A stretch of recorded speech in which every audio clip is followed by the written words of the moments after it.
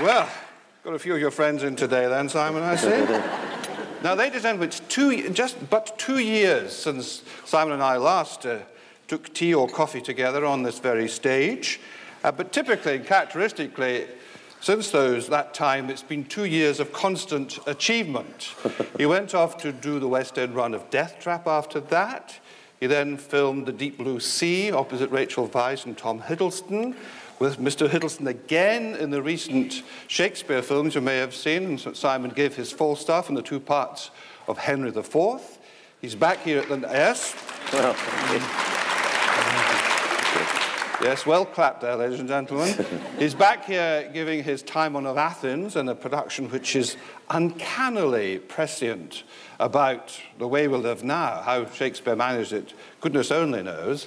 But I also think that, Simon, you've also fitted in your series on the symphony amongst all this other activity. And for all I know, you probably picked up a couple of Olympic golds as well. So what did you know? Did you know much about Timon of Athens before they asked you to play him? No. I was saying just before we came on that, talking about it being prescient or apposite or whatever. Of course, oddly, because of the way theatre's planned, I think Nick must have talked about it to me, must have been 2 years ago. I mean, he might correct me on that. But certainly it was quite a long time ago. And we were just having lunch, and actually, to be honest, what he said is that, do you want to do Midsummer Night's Dream? And I love the masterpiece. But you can obviously see from my face that I didn't go, wow, yes. Good, time to give my bottom. And it's one of those parts when you think, actually, 20 years ago I'd like to have done bottom, and I'd like to do it in 20 years' time if I'm still alive. It was one of those ones. Anyway, obviously he saw my reaction, and then and our lunch finished, and then he went away and then left me a message and said, what about, have you ever read Timon of Athens? And we had this long conversation on the phone where I talked to him about Timon of Athens as if he'd offered me Timon. And then suddenly realised, oh, God. Perhaps he's just talking about generally, or somebody else. So then I had to phone him back and say, I'm so sorry. Actually, I texted him. I was cowed. I'm so sorry. I think I might have sounded as if you'd offered me Timon. Anyway, he very sweetly said, yes, I did, actually. But and I knew it vaguely, as we all do, It's one of those vague ones. And it's certainly not one that I ever expected to play. So, not that I particularly expect to play any of them, but, it really is a very obscure one. So it wasn't one that I knew very well. I'd read it a couple of times. And that's it, really. And then it sort of was on the back burner for about a year. And then Nick started working on it seriously with me and some other people about a year ago. Yeah. So how have you discovered about it? What strikes you about the play? I mean, he's a very solitary figure, isn't he? It has been the most fascinating experience because, of course, you basically have to rewrite it. And the sort of privilege of sitting in a rehearsal room saying I'm rewriting a Shakespeare play is amazing. And it has to be done because it doesn't make any sense otherwise. So what we did is we, with a couple of other people, we read it, Nick and Ben Powers, who's our sort of dramaturg here, and we read the actual script as it's been handed down to us from the folio, and then discussed what Ben would then go away and do. And Ben went away and did a version, and then we read it again, and gradually sort of ideas started bubbling up. The main problem, for me, was the emotion. I said, there's no point in doing it unless there is some sort of emotional impact. And I'm not really particularly fussed about going to a play where you have to like everybody. I'm not saying that. It's just that I think if you have such a major character, and proportionally, he has more to say, I believe, than any other major character. So if you're going to have to listen to him bat on for that long, then I think there has to be some sort of emotional impact. And I said to Nick, that seems to me to be my principal job. consequently, I started beginning to locate what I thought the man's problem was. Interesting. Nick at one point said, I do think there's no point doing Shakespeare play if the central character could sort it all out by a good session of psychotherapy, which I thought was interesting. But actually, Timon could do with a bit of psychotherapy. And basically, I mean, in a nutshell, I don't know how many of you have seen it, but in a nutshell, he's a man who doesn't understand how to not manipulate, but how to experience and respond to love, basically. And I suddenly thought that was the way in, that this man... So, in the first half, when he's wealthy and when he's in command of his environment, as he thinks, he doesn't like to be touched and things like that. But that can flip when he loses all his money into a man who really doesn't like being touched. You know what I mean? It's a way of finding your way in through that. So it's a man who, that's what I located, a man who doesn't understand love. And then I think really depressingly realizes he's too far gone down that route to do anything about it and would rather walk into the sea than she does, which I think is very sad. And then I thought that actually engenders an emotional response in me. So that's my answer. I suppose he's one of those people who thinks that you can buy people's genuine love and affection through generous gestures. Yeah. I mean, the thing is, he doesn't receive, you see. He just gives. And so it's an unequal equation, isn't it, in terms of love? I mean, quite apart from the fact that they're all bastards, that he gives money to, he actually can't understand the reciprocal nature of it. He doesn't know what that means, and I think that's what he learns. That's the other thing about great Shakespearean tragic heroes, especially, is the learning process, isn't it? What do they learn? And I think he does learn something. I think he learns about his own. Incredibly, I would say stunted, I was about to say, but incredibly damaged emotional life. I mean, I can't tell you how fascinating all the history, and this all leads into that, the history of the actual writing of the play and where we think it sits in the canon and the things that might very well have changed if the two writers had continued to write it. And for those who don't know, it was co-written with Middleton, and it's an unfinished play. And we don't know where they would have gone with it had they continued to write it. But things like Timon is the only major Shakespearean character who has no dependents, no family, no friends, obviously no friends. But you know what I mean? He's absolutely solitary, and that's fascinating, isn't it? Because you think, well, either you accept that, and do something with it, or you say, well, actually, that's a mistake he would have made. He would have given him 3 daughters, and then it would have been a different play. And indeed, his next play, in fact.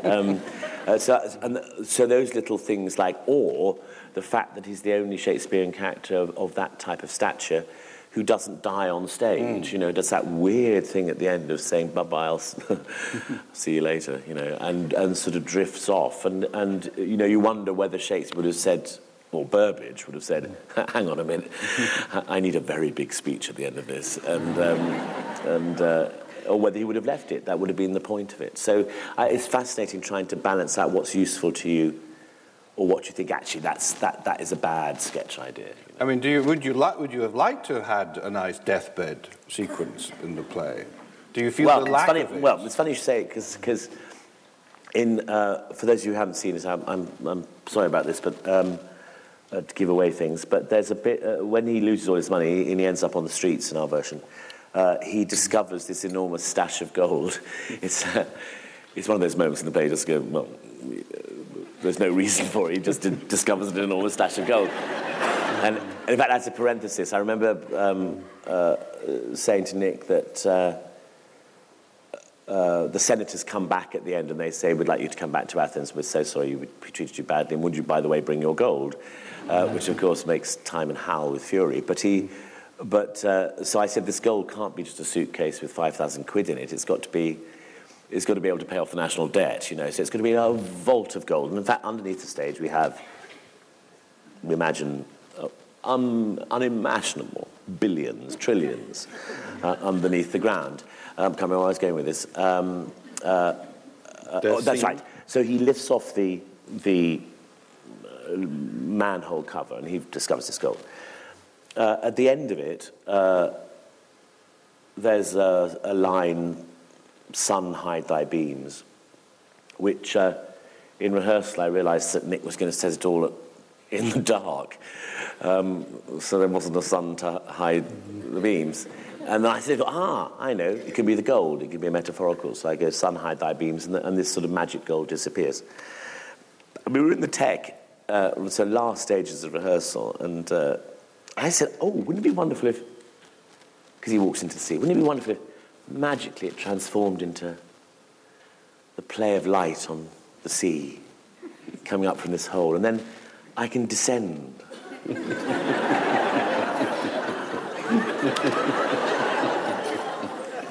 Got very short shrift. So shame. So I think Nick seriously felt that the whole point of it was that he just disappears. But I did have this idea of sort of. We had a very early meeting with Tim Hatley, who designed it, and I haven't ever been actually in so early on a design meeting, and it was rather wonderful because because images pop into your head, and I do remember saying, would it be possible to flood the stage? And there was a designer who did, you probably remember his name, but he did a Tempest in the Armada, and yes. He did somebody in the audience probably remember. Yeah, I don't know. Hecuba at the Donmar warehouse with Claire Higgins, and do you remember Eddie Redmayne came up through the water for his first entrance, and Ariel in the Tempest dived into the water and didn't come back up, and it was magic.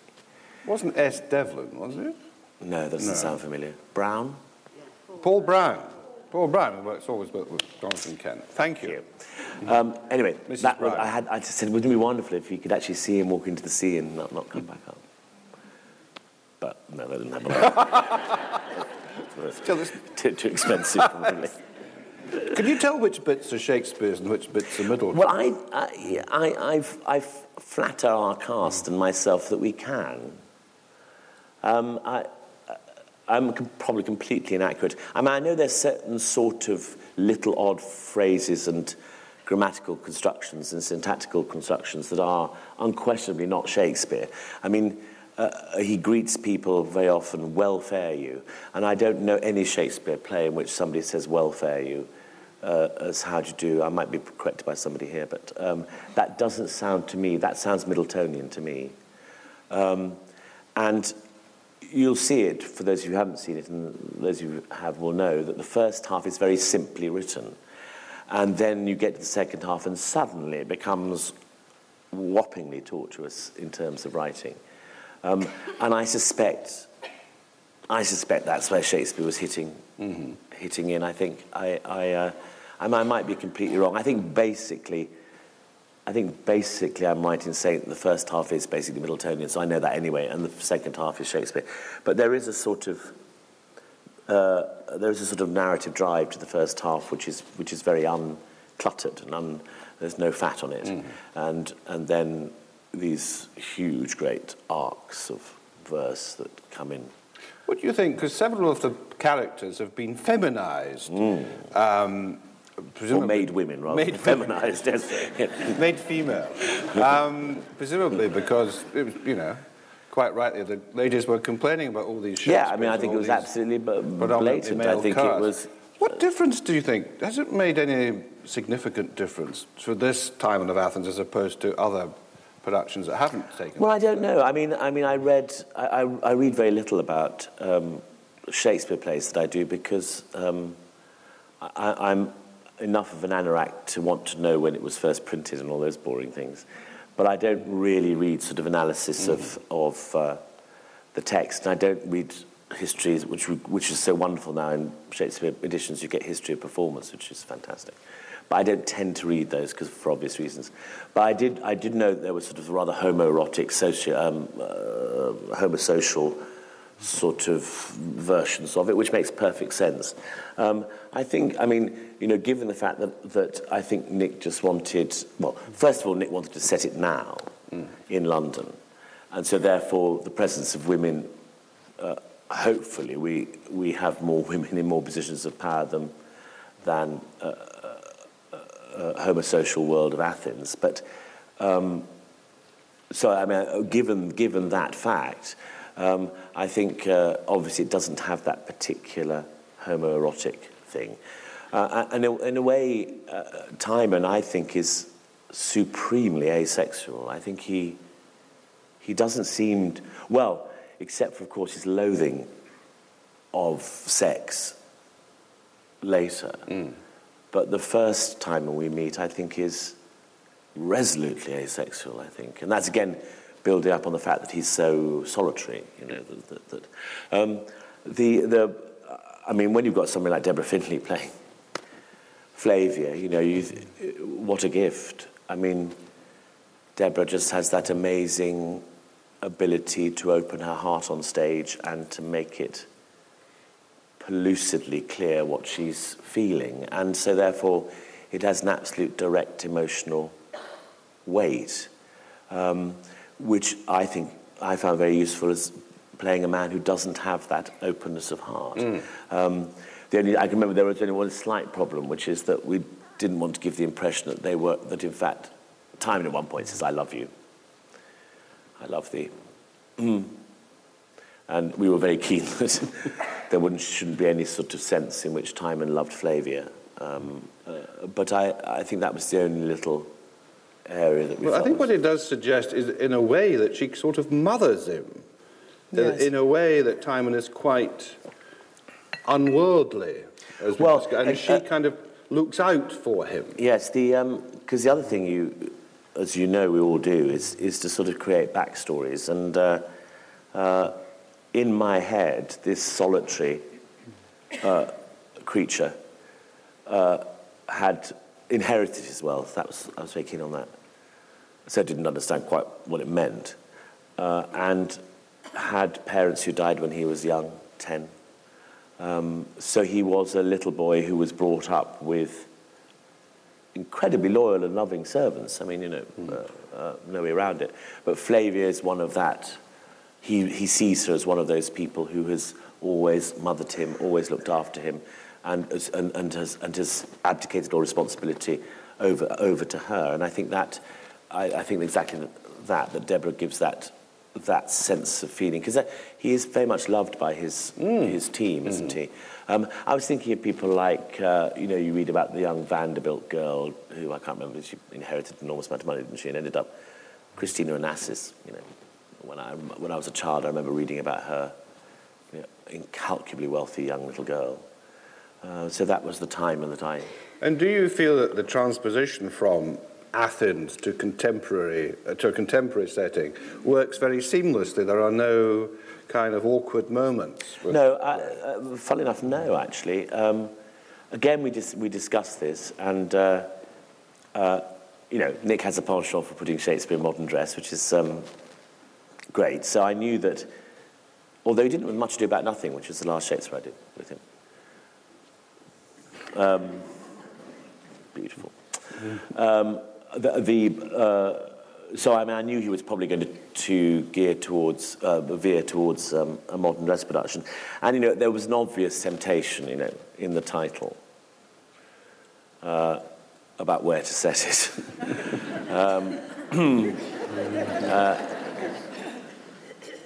And actually, in the end, nothing to do with me, but I remember thinking that it's somehow rude. It would be rude. That it's not for us to say what it's like to live in Athens, and it might turn out to be hellish, and it's pretty hellish at the moment. So I'm given that Middleton wrote Half Fit, and Middleton wrote with London in mind. You can tell there's lots of references to the city of London in the play, city feasts, and which of course could work very well in ancient Athens, but it seems that Middleton was talking about the city of London. Nick just said, look, it's screaming at us. It has to be now. It has to be in London now. And, Nick being the extraordinary producer as well as director he is, this is 2 years ago, I don't know whether he anticipated the slew of headlines just before we opened, which was like, it was like the god of theatre saying, go for it. I mean, it was every day. I cut out a cartoon. In fact, I think it's in the programme, from The Guardian, I think it was, or The Times, or something. And it had a bank robber holding up a bank saying, "It's not often that I enjoy the moral high ground." and it was a fantastically appropriate cartoon, and I think it might be in the programme. I mean, once Timon has gone to the opposite extreme and has taken up misanthropy, I mean, for you, is the second half, is it a challenge to colour and nuance? Because a lot of what he's saying, understandably, is full of bile, is a rant, is a kind of Well, there are various things about the second half. I mean, no, I've never seen this written down, but it seems to me that further proof that it's a sketch is the fact that he keeps a character on for 50 minutes, non-stop. And again, it's one of those questions about would he have changed that if he'd done a complete version of the play, a finished version of the play. And he very well might have done it. I can again imagine Burbage saying, "You've got to bring someone else on or give me a rest," or because actually it's pretty fearsome, that 50 minutes.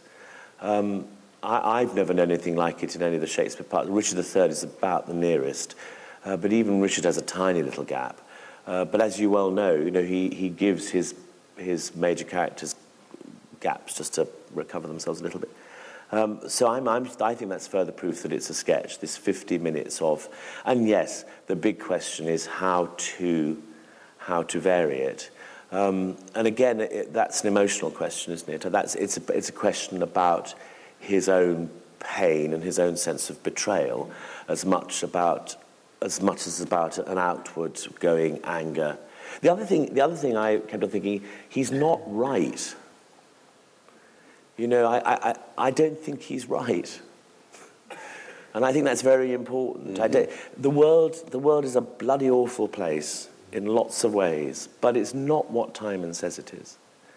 And it's interesting that he has 5 little scenes within this big 50-minute scene, 3 of whom are people who offer him help or money or sympathy. 3 of them out of the 5. Then there's some thieves who beat him up, which is horrible, and there's the ghastly artists who come for more money. So 3 of them, all of whom Timon rejects. And so it seems to me that he's not right. And I think that's quite important, that you mustn't think, he's excuse my language, he's fucked up, He's a mess, and it would be an awful temptation to bat away at those great speeches as if that's the true answer. I don't think it is the true answer, and I don't think Shakespeare did either. Really. Anyway, let's talk about another great character, Falstaff, perhaps one we know better. I mean, I don't know if you have a list, Simon, of parts you want to play, but if you do have, was Falstaff on it? Well, I don't have a list, but yes, he was.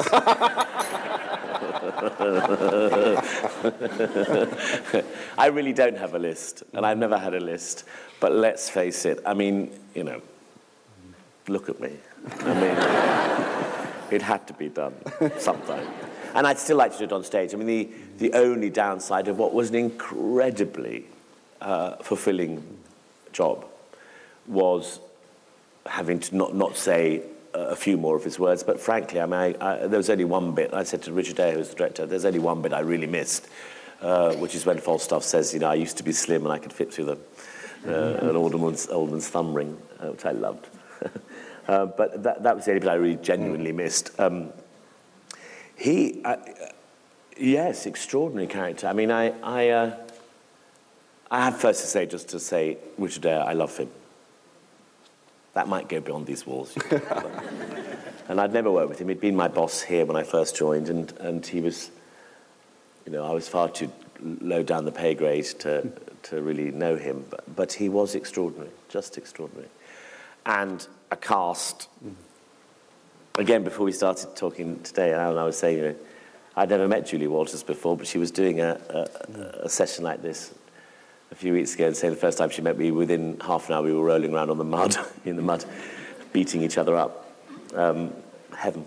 Just absolutely heaven. It's one of those funny things about being an actor. Hi, I've never met you. How lovely to meet you. Bam, bam. Or having sex, or whatever you doing on a film set. So an amazing cast. Jeremy being astonishing, I thought, as Henry IV. But the thing about Falstaff that came, it built up and up and up, was, and I used the phrase an unexamined life about him, that he, we know Henry IV Part 2 has this strange, elegiac, lyrical quality and is centred on, partly on two men who are in their last days, Henry and Falstaff. And it's very evident there, but it's evident right from the beginning that I was never quite aware until I did it, that this man's at the end of his life, and that subliminally, or perhaps not even subliminally, but that he's sort of aware that we're seeing the end of a relationship with Hal. We're seeing the end of a lifetime of fun and spending time in the pub, which I understand very well indeed, because I love my pubs. But it's the end of that. It's not at the height of its enjoyment. And I remember somebody saying to me, "I've never really believed, why Hal would hang out with Falstaff." I do believe that, and I've known relationships like that, and and in fact have been, as it were, on the Hal side. The great Robert Stevens was one of the Falstaffian character that you spent a lot of time because he was such fun.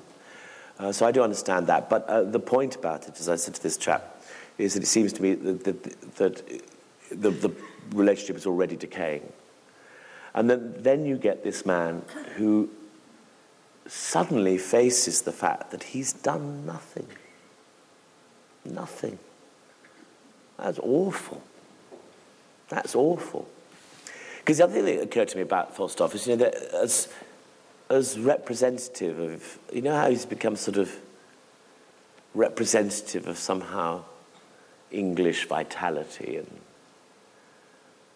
and it's partly true, but, well, for a start, he hates the country, doesn't he?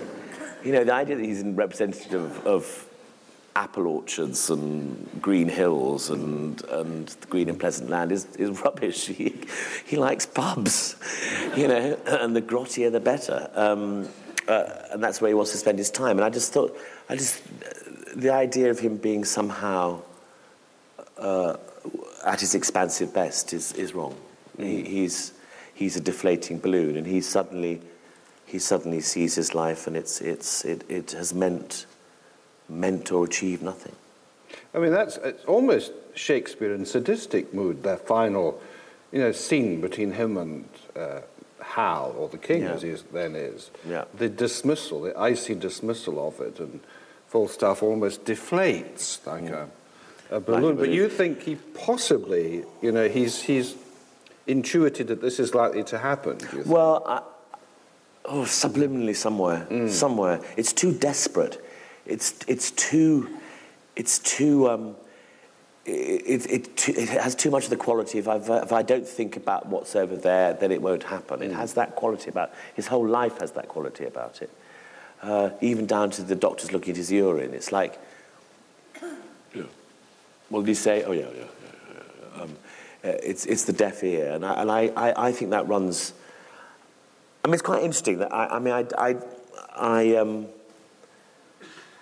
a couple of people have said to me that it's quite a dark Falstaff, and I was not aware of doing a dark Falstaff, but perhaps it is. I mean, perhaps, but it's a man who cannot face too much reality. I mean, he really can't cope with that. And I think also, Hal at his worst is a prig and he's cruel and all the rest of it. But there's no way he can keep Falstaff around him. No way. Is that one of the, I suppose, the few times that you've portrayed a major Shakespearean figure on film. And in other words, was the process different for you? I think it's the only time, I think. Yes. Because a lot of the people tuning in, hopefully, had never seen Falstaff before. So, hopefully, what did you go through, given the demands on time and filming that you had? Well, I mean, I was a bit self-conscious because, I'm still at the age of 51, not particularly expert at filming, and I'm aware that I have a theatrical tick. But equally also aware that there were times when you could hang back, and that was very useful and great fun to play. The only slight problem with that is that I tend to sentimentalize if I fall back onto being lyrical. The very last shot of the whole. It's rather interesting. The very last shot of the Henry IV was of the whole thing was a solo shot of me, and it was Falstaff going, "Rare words, brave world." Is it brave or brave words, rare world? And I remember thinking, and I felt very sad because it was ending. So I was doing this rather beautiful little line lyrically. I thought, hang on a second, we're in the middle of the film, aren't we? Just because it's the last shot doesn't mean... And actually it's rather lovely, because then Richard had to film a tiny shot of Falstaff dying for the Henry V film. So in fact, my very, very last shot was of Falstaff dying, and that was great. It was just saying bye-bye. And that never, ever happens on film. So, I don't know, I find... I have to say, I've watched it. And I find it very difficult to watch myself, and I think it's over theatrical and whatever. But it is a great joy to be able to do certain soliloquies and things internally. It looked, were you shooting in the middle of winter? Because it looked pretty bleak and sort of Scandinavian and killing and valor. In fact, actually, I think the battle is meant to be in the summer. Shrewsbury, yeah. But we weren't filming in the summer, and there was that big snowfall over early part of this year, and we were filming in around Hemel Hempstead. So yeah, it was genuine snow. Then of course you get into trouble because after a week the snow started to melt and we started to get in continuity. Yeah, continuity problems. And the mud was genuine. The mud, I cannot tell you what the mud was like. And I was wading around in this. God, I was lucky. I wasn't fighting, but I was wading around. And literally, that mud that you actually can't lift your foot out because of the vacuum. Just awful. Actually, that's when I did my back in because huge fat suit, almost fit. Amazing makeup too. Actually, I thought I have to say that amazing makeup. Anyway, we did about a week, and Tom and Jeremy and various other, were going around on their fantastic horses. And Tom actually learnt to ride very well, but Jeremy's a proper horse rider. So he'd gallop off into in between shots, he'd gallop off. Look magnificent. And then all these sort of, 200 stuntmen slugging it out. So the testosterone level was getting quite high. And delightfully high, not any... but Richard said, I don't know whether this is ever done on the stage, because I can't imagine most Falstaffs being able to do it night after night, but there's that scene when he carries Hotspur on his back. And Richard very sweetly said, it was Joe Armstrong, he said, will you be able to do that? I said, sure. Easy. Thinking, I'm bugged if I'm going to have all these people, doing all that. And I'm going to say, no, I can't carry Joe Armstrong. So I had Joe on my back and tipped him off, and my God, my 51-year-old back, oh dear. That's why I had to cancel 2 shows of Collaborators and playing Stalin. I was in my bedroom with my T-shirt on and I couldn't get my pants on. because my back was just spasming like that. So that serves me right for showing off. I see from my watch, it's much too late. We should have been quitted the space hours ago. So sadly, I'll have to bring the curtain down. Ladies and gentlemen, Mr. Simon Russell Beale.